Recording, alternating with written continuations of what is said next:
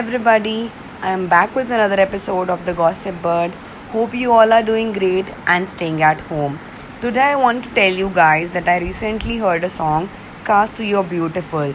The song really touched my heart, and I just can't keep myself from making a podcast on this. So, let's just not waste time and just get into the episode.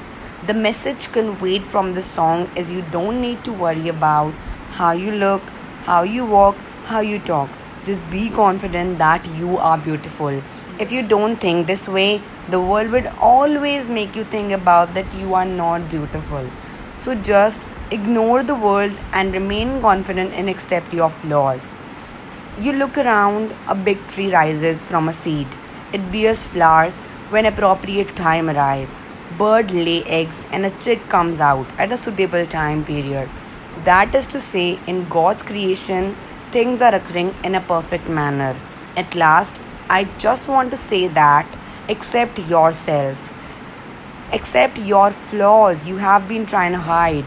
You don't have to change yourself just to fit in this world. The world will change itself. Get up, face the mirror, and stay there and say, I am beautiful. Don't forget to smile. I also have scars on my body, but that doesn't make me ugly.